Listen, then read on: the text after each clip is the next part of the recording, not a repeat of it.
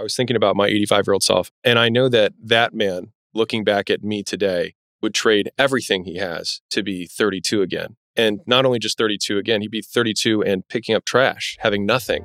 I know that I would trade all my wealth to do that.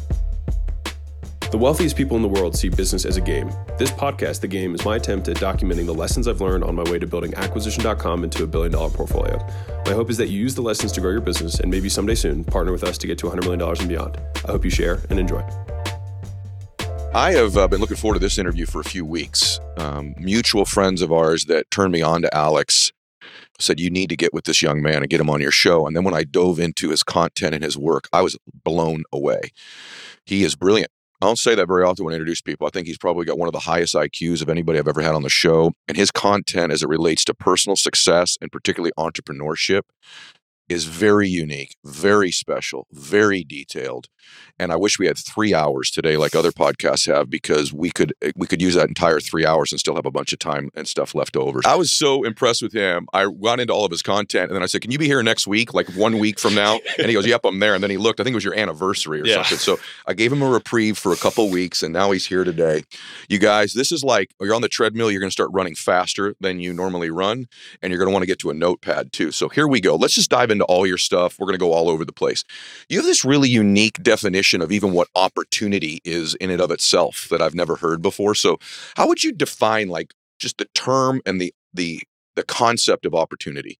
So it was something that I was analyzing a lot because we get lots of entrepreneurs who are like, hey, what should I do with my life, et cetera. And when I look at how my income has increased, throughout my career, a lot of times it wasn't a function of the work ethic. In the beginning, you have to work, right?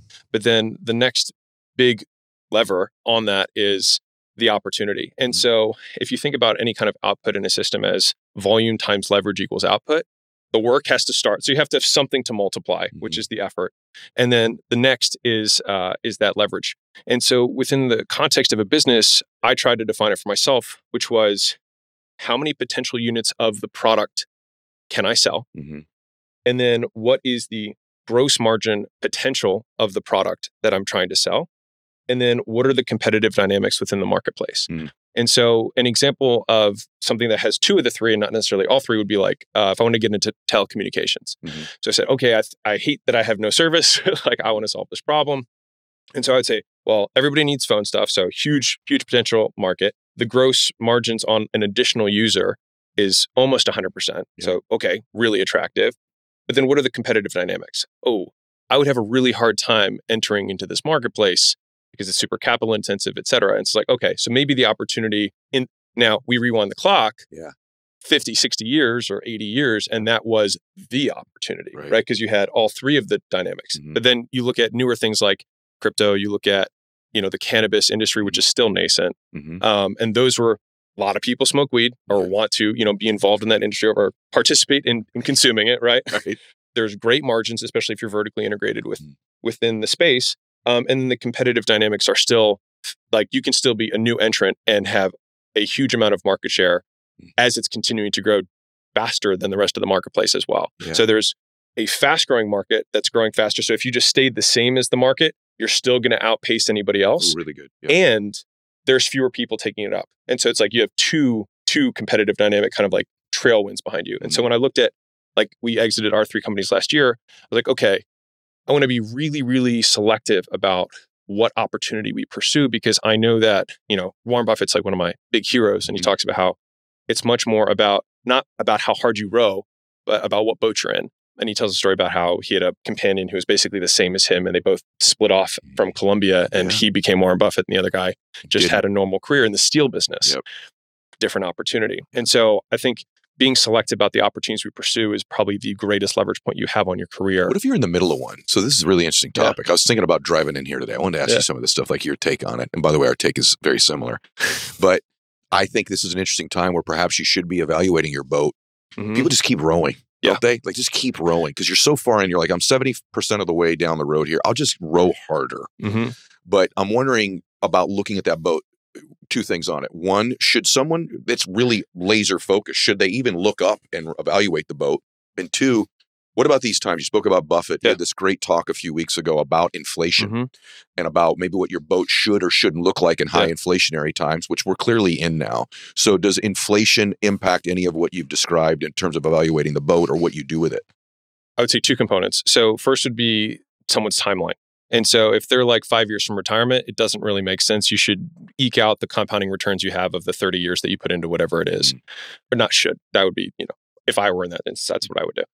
If you can think in longer cycles and you have 1-2 entrepreneurial cycles left, then you get the opportunity cost starts to really weigh in. Where you're like, okay, well, I might not make as much next year, but 3 years from now, I could be making 5 times as much. Am I willing to give up 2 years of earning to make 5 times more 3 years from now and then set myself up for the rest of that time? The younger you are, in my opinion, the more you should be taking those types of bets. And then within an inflationary period, this is, Uncle Warren speaking, but you want to have things that have low capital expenses, so you don't need to add new equipment, new facilities in order to expand whatever business you're in. And then you want it to be things that produce lots of cash flow. And so if you have something that's high cash flow and has low capital expenses, when you're growing in an inflationary period, you can adjust the prices very easily. And when you make those adjustments, it drops straight to bottom line rather than having to then go back, buy more equipment, which now has eaten up that additional cash flow. Yeah. See, I totally agree with you, by the way. This idea right now of, scalability, which we're going to talk about in a minute too. By the way, when he says young people, when you're listening to this man speak, he's 32 years old. And so there's two things about you. One, your brain's really big. And two, you have a wisdom far beyond your years. My sense is that has a little bit to do with your relationship with your dad, which we might get into later. And the other is just vast amount of experiences you've crammed into basically your 10 years or so post-college, right? Yeah. One of the things you've been pretty good at doing, though, is using leverage. And leverage to most people typically means borrowing money from other people. Yeah. But you define leverage freaking brilliantly. So talk a little bit about what real leverage is and the way you define it. So leverage is the difference between the inputs and outputs in a system. It's the discrepancy between what you put in and what you get out. So if I have a lot of leverage, then it means if I put a little bit in, I get a lot out. If I have low leverage, I have to put a lot in to get a little bit out. If I'm working at a froyo shop, I have to put a lot of time in to get a very little amount of money. So I have very low leverage. If I put a deal together, right, and I make a couple phone calls, and then that deal yields me $10 million from connecting parties and then maybe underwriting something, all of a sudden, that's a lot of leverage. So I put a very little bit amount of time in, I get a lot of money. And so the idea of using more leverage is looking at what my inputs and my outputs are and figuring out how I can create bigger and bigger discrepancies between those. Are there different types of leverage other than just money? Yes. which are? So anything that increases your output without per unit of effort is leverage. And so that can happen in the physical space. So like a literal lever increases your leverage. If we take this podcast and you put it on YouTube, that was leverage because we put the same input in, but then we get more output. If I have a cold calling system and I'm able to now dial 10 phone numbers per minute because I have a dialer that's doing outbound, I have more leverage per unit time. If I take a form of media and then I transcribe it, and then I also make an audio version, that is leverage. So all of those are different versions of just getting more out for what you put in. Hard question. So let's dig deep. I'm an entrepreneur and I'm listening to this. Doesn't matter. I can even be self-employed. I sell life insurance. I'm a mortgage broker. I'm in real estate. I've got a cannabis business. I got 6 people working for me. And I now kind of get from listening to this dude and listening to Ed regularly, like this idea of leverage is what successful and wealthy people do, right? They do it better than other people. This is a really big deal, everybody listening to this right now. They do this better than you. They understand the concept of this better than you. And to the extent that you can understand it and most importantly, apply it is where you make a shift. So it's a hard question because you've answered it, but I want to push you harder on this. If I have any type of business right now and I've evaluated the concept that you've described here, how do I apply it? What do I look at in terms of buttons I could push to get more leverage? Yeah. So Naval Ravikant does a really good job of defining his 4 types of leverage. Now, within those, I described a lot of different leverage around one, which is media, right? But you have leverage around labor, which is you buy other people's time. So that is the first version of leverage. So is there something that I'm currently doing that I can pay someone else to do to gain time back and then use the excess time I have to make up the difference? So if I can pay someone $10 an hour and I know that I can make $50 an hour on the phone selling, then I can pay somebody to do any of my tasks for $10 and then I make up the time selling. Stay on that. Brilliant. We're going to go to the other 3, but just stay on that. This is something I struggled with young. I don't know if you did. when I was young, I didn't have a lot of capital. I used to think, no, I will do these things because I can't afford the expenditure right now. Were you ever that way when you were young in business? Totally. I just held on 100%. because I'm like, I had this scarcity idea that this may be the $2,000 a month that keeps me in business. Yet it was the very thing that kept me in the small business I had.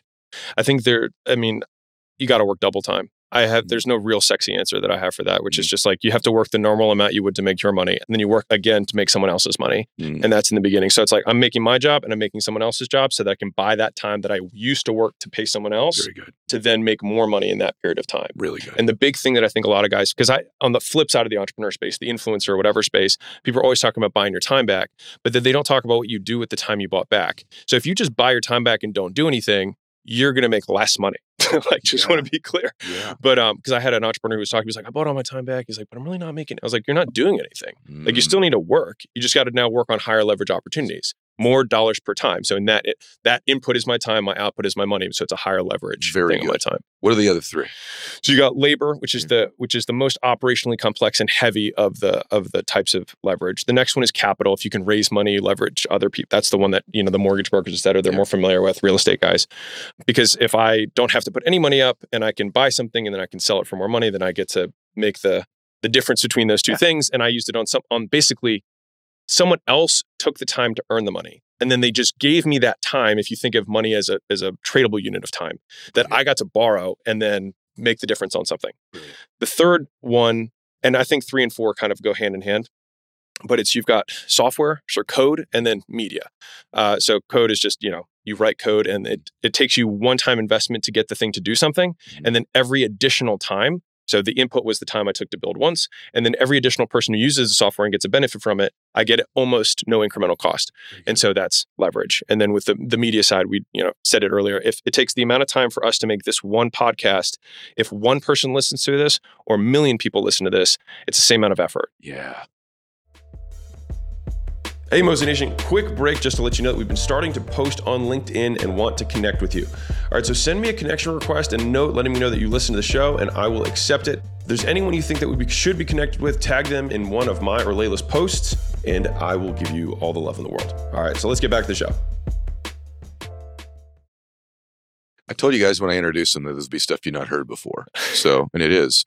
There's another type of leverage, and I really related to this. I'm 20 years further down the road than you on some of these things, but I very much relate to some of the things you talk about. Obviously, you have this relationship with your dad. Maybe we'll go there, but that you were, just trying to prove him wrong all the time. But you said something in one of your quotes. You said, I found out later that I was constantly trying to prove a fictitious person wrong. Meaning the type of leverage that I got on myself when I was young was, I'm going to prove them wrong. I'm going to prove them wrong. And it was like this. I mean, I think the best way to describe me as an early entrepreneur was a little bit angry. And I leveraged intensity. Yeah. I leveraged anger.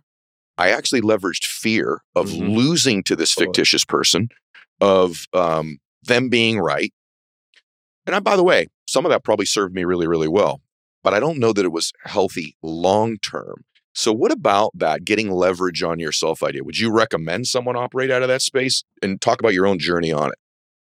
I would recommend you use the resources you have to create the life you want. And so if the cards that you have dealt right now are anger and fear and disappointment, then you can either wallow in those or you can turn something good out of it. And so, I mean, I love the saying, you can either let life beat the strength out of you or you can let it beat it into you. And I think that you can use that. You could put pain, you could put disappointment, you could put fear, you could put whatever that life, thing is. And so it's just a decision of whether these circumstances are going to serve me or I'm going to serve them.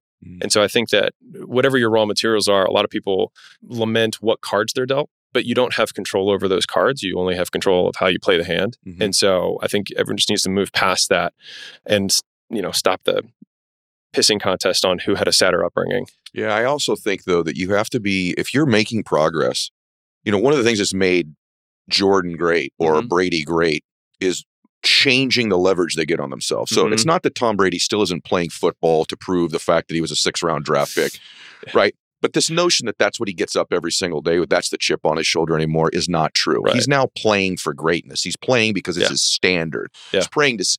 So, and I find with a lot of entrepreneurs, they don't ever change the leverage. And so when they get to where they have proved that fictitious person wrong, or they have gotten to where they are no longer starving, they don't have any mechanism to drive themselves any further. Do you know what I'm saying? Like, I do. I think a lot of people are just oblivious to the fact that you've lost leverage. I'm not motivated anymore. I'm not inspired. It's because the old lever you pulled that worked at one stage, you need to now find. Jordan used to say, listen, I play every day. Jordan didn't take a bunch of games off. He'd say, because there's a kid in the stands who it's the one time he's ever going to see me play is that night in Sacramento. And even though it's the Kings, I'm going to play all out because that kid's going to tell stories about seeing me play. That's different than his motivation his rookie year to prove he belonged in the league, right? Entrepreneurs don't find that new lever. You obviously have. So I've made some content on that specific thing that Michael Jordan said. So I super resonate on that. Like that was my biggest of the whole series that I watched. That was like the point where I like had to pause and like chew on it. But it really made me appreciate like every podcast, every opportunity that we have to share something to really try and bring it rather than call it in. You know what I mean? But yeah, for me, my leverage has changed. I think I was really angry, younger and more fearful than angry. Just the idea of the disappointment and him being right was just like unbearable. Him being dead. Yeah, isn't it? I think that anger is typically the manifestation of fear. Yeah. And so when I say angry, I wasn't throwing chairs all the time or anything like that, but there was this almost like game day intensity type anger every day to the way I approached my life and my business. So let's just touch on it since we've gone there for a minute, because everyone has these different things that move them. But as I get it, your dad was a doctor, and just no matter what you freaking did, it was just never good enough, right? It was just, hey, man, you got a 99 on the spelling test. What was up with the one you missed, right? Or, I made millions of dollars, Dad. Yeah, but you're a Vanderbilt magna cum laude, blah, blah, blah. Why aren't you a brain surgeon or a neuro or whatever, right? So this was a driving mechanism for you. Has it been resolved now? And I think a lot of people can relate to this. I'm going to prove my parents wrong. I'm going to prove this hater wrong. I'm going to prove this friend of mine wrong. Yes, it has been resolved. I kept leveling up the ante of like, I want to make as much as my dad. I want to make more than my dad. I want to make more than my dad's ever made his entire life. Like, all of those kind of like points. And then once I thought it was beyond contestation, it was undeniable. And that was that was my first goal. It's like, I wanted it to be beyond reproach. I didn't want there to be a pause or a whisper or a hesitation in saying, you won. And so after transitioning from that, it was like, but I didn't have a gap in motivation though, to be honest. Me like, either. Okay. So I didn't really have a gap from there. It was just, what else can I do? And how big can this get? And I want to see what life looks like when we're there. I think that's the separator though. I think most do. And I think the reason you've had multiple exits and then you decided, okay, I'm going to get into social media. And then you've been good at that, right? I think that's because you haven't had the gap. But I think you'd agree with me. Vast majority of people listening to this either have not become successful yet or get to a particular level and they bought their time back and then they do nothing with it. Yeah. Like what you said, they just can't find that starvation fear thing that they had when they were broke. They just don't have it now that they're eating, they can go to Mastro's and have dinner and get a glass of wine once in a while, right? And they go, okay, that was it. And I think part of that is because it was always this place to get away from. And also that it's not become a standard. Like for me, I think often in life, we don't always, whether you get your goal or not is immaterial. You're going to get your standard long term. So I'm always evaluating what my standard is. And for me, that standard is I want to be excellent. I want to be great. I also want to contribute. And I know that guy was on my show recently, Rory Vaden. He said something that's probably never going to leave me the rest of my life. He says, you are best equipped and capable of helping the person you used to be. Oh, yeah. But what I heard was, that's why it's incumbent upon me to keep growing and changing so that there are previous versions of me, of people that I can help. Like I look at you and there's a part of me when I was studying your stuff, I'm like, I'd like to become close to this dude because I think I can help him. Because I've been the 32-year-old successful dude. You've got a great wife that you talk about all the time. I want to watch you the next 20 years, like legit change the planet. Because I think you have the drive and the intellect and the experience to do it. So, but speaking of that time, the next 20 years, I have this debate with my friends all the time, man. I'm like, so if you could give up all of your money, but you could get 10 years back in your life, would you do it? Would you go back to 15 years old again? And it's interesting, I'm diving into your stuff. And you literally said, I would easily, I think you said, correct me if I'm wrong, I would give up all of my money to get 10 years back and be 22 years old again. Is that accurate? Because you're nodding, but we're on audio. Okay. Yeah. And then you also connect it to what the next 10 years also means or doesn't mean to you? Yeah. Everyone, like, just get ready for this answer right here because it's awesome. Go ahead. Well, I play with time a lot in terms of like when I think through decisions. And so I was thinking about my 85-year-old self, and I do think that I'll be a billionaire or multi-billionaire, just looking on the math if I don't change anything right now. And I know that that man, looking back at me today, would trade everything he has to be 32 again. And not only just 32 again, he'd be 32 and picking up trash, having nothing. I know that I would trade all my wealth to do that. And so to the same degree, if I were to look 10 years into the future, I know that that 42-year-old would trade everything he has to be my age again. And so it forced me to take a new look at what I was supposedly sacrificing time, et cetera, for something that I know that I would willingly trade back to have the moment. And so it made me experience the present through old eyes anew. Oh my gosh. And what's that mean? Does that mean that you choose what you're doing more carefully? Does it mean you're more present in the moment? How does that apply and manifest itself? This is something that I think a lot about. Me too. So Caleb's probably nodding in the back. I call it the grandfather frame. Give me 2 minutes. You got it all. So you can have 10. So there's something called the frame of the veteran, which is if you're really upset about something, if you imagine that thing were to happen 1,000 times in a row every single day, all of a sudden it starts to become immaterial because it's just how you expected it to be. It's always this way. If every time you go to traffic, it's always an hour, you're not going to get as upset about it if you know that happens every single day. And so it's called the frame of the veteran. And so that was really good for helping me decrease stress earlier on in my entrepreneurial career. I'd used that frame. But I was like, I wonder if I can think of a different frame that would allow me to experience gratitude, because it's something that I've struggled a lot with. I'm just not an inherently I don't 5-minute journal every day. I'm just not that guy. And so when I think about my 85-year-old self waking up in a body that doesn't hurt, right? And I wake up to my wife and I look at her and I'm like, and she's so young because I'm 85 and I'm coming back to revisit this moment. And I'm thinking about the problems that I'm experiencing in the business. I'm like, how cool is this? I remember when I was doing this stuff and experiencing these little problems. I'm like, this is cute. You know what I mean? And it just gives me this huge veil of serenity, for lack of a better term, to experience the moment through different eyes. And then to the same degree, when it comes to the rush and et cetera of growing the business and whatnot, I think what it does is it's almost like an Occam's razor of focus of what are the few things that matter most right now? Are we truly helping the customer? Because when I'm 85, I'm not going to care nearly as much about the money I made, but the people I helped. And so I think it keeps the main thing, and it allows, at least for me, and I want to be very clear, I try to keep this frame at the forefront of my mind, and I practice it, and it takes time. And I catch myself getting angry. I'm like, hey, if I was 85 in this moment, how would I think about this? And then it reframes the whole situation, just like the frame of the veteran does. And so I'll tell you a short tactical story of this. So this is going to sound really lame, but I had a cat, and it was 2 years old, and my wife and I loved the cat. Really cool dude. Anyways, he died, had some weird heart thing. And I thought to myself, he's 2 years old. What if I had expected that he was only going to live 6 months? I was like, what if that was what all cats normally only lived, was 6 months, and I got him 4 times longer than that period of time?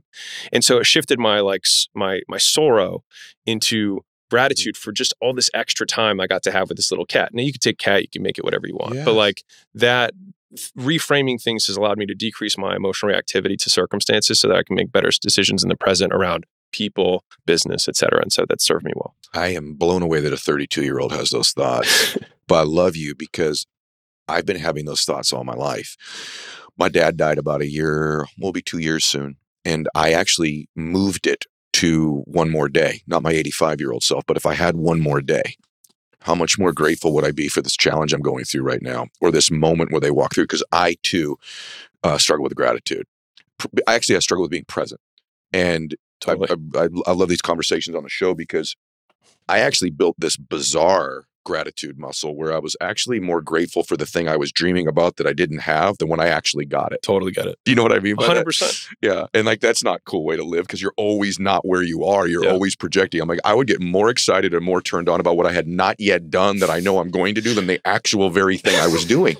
Right. And now when I put it through that one last day, I go, this is pretty awesome right now. What would I give on that last day for this moment right now?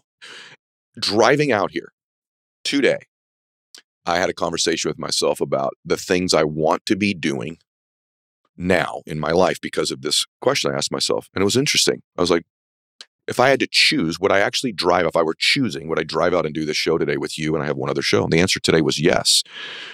But lately, there have been certain things that I was doing that I needed to do when I was young and coming through that I no longer need to do. And that valuation is really, really healthy. I'm going to give you the contrast now of your content. So we've gone to this, not Pollyanna, but conceptual thinking. Mm-hmm. But then you have this thing called the everyday urgency blueprint. So I love the concepts of time because there's people like, they're just like very spiritual, long-term thinking, almost esoteric and conceptual thinking. And then there's like the day-to-day, what the heck do you do to get to where you can afford to have these thoughts and conversations you and I have? Yeah. So what is the everyday urgency blueprint? Because this is some good stuff right here. I mean, really good. It's the chopping of wood. It's the taking out the water. We call it do the boring work, which is repeating successful actions over and over again. If it worked once, it'll work again. And more times than not, people do something, it works, and they think, oh, I should change it. Yes. When one of the big concepts that I preach, at least in business, is that simple scales, fancy fails. And so the idea is, how can we take something like, with scale comes complexity. We do not need to add complexity to a system. If you take 100 phone calls a day and you turn it to 10,000 phone calls a day, there is inherent complexity that gets added because you have more communication lines from different people. You have systems that have to organize it, et cetera, et cetera. And so we don't need to go do more fancy things. If we simply do the volume, the complexity will come. And so we don't need to add the additional variable of complexity to scale. It happens on its own. And so simplicity, so thinking through the razor of simplicity creates a forcing function of you remove all other things besides volume to the equation. Okay. So it's like, I can either sell more units or make them worth more. That's it. That's all we can do to make more money. And so always thinking through that frame of, if we're trying to grow the business, do more of the thing, right? Yep. Right? Or make the thing more expensive or worth more to the customer so we can charge more and ultimately make more per customer.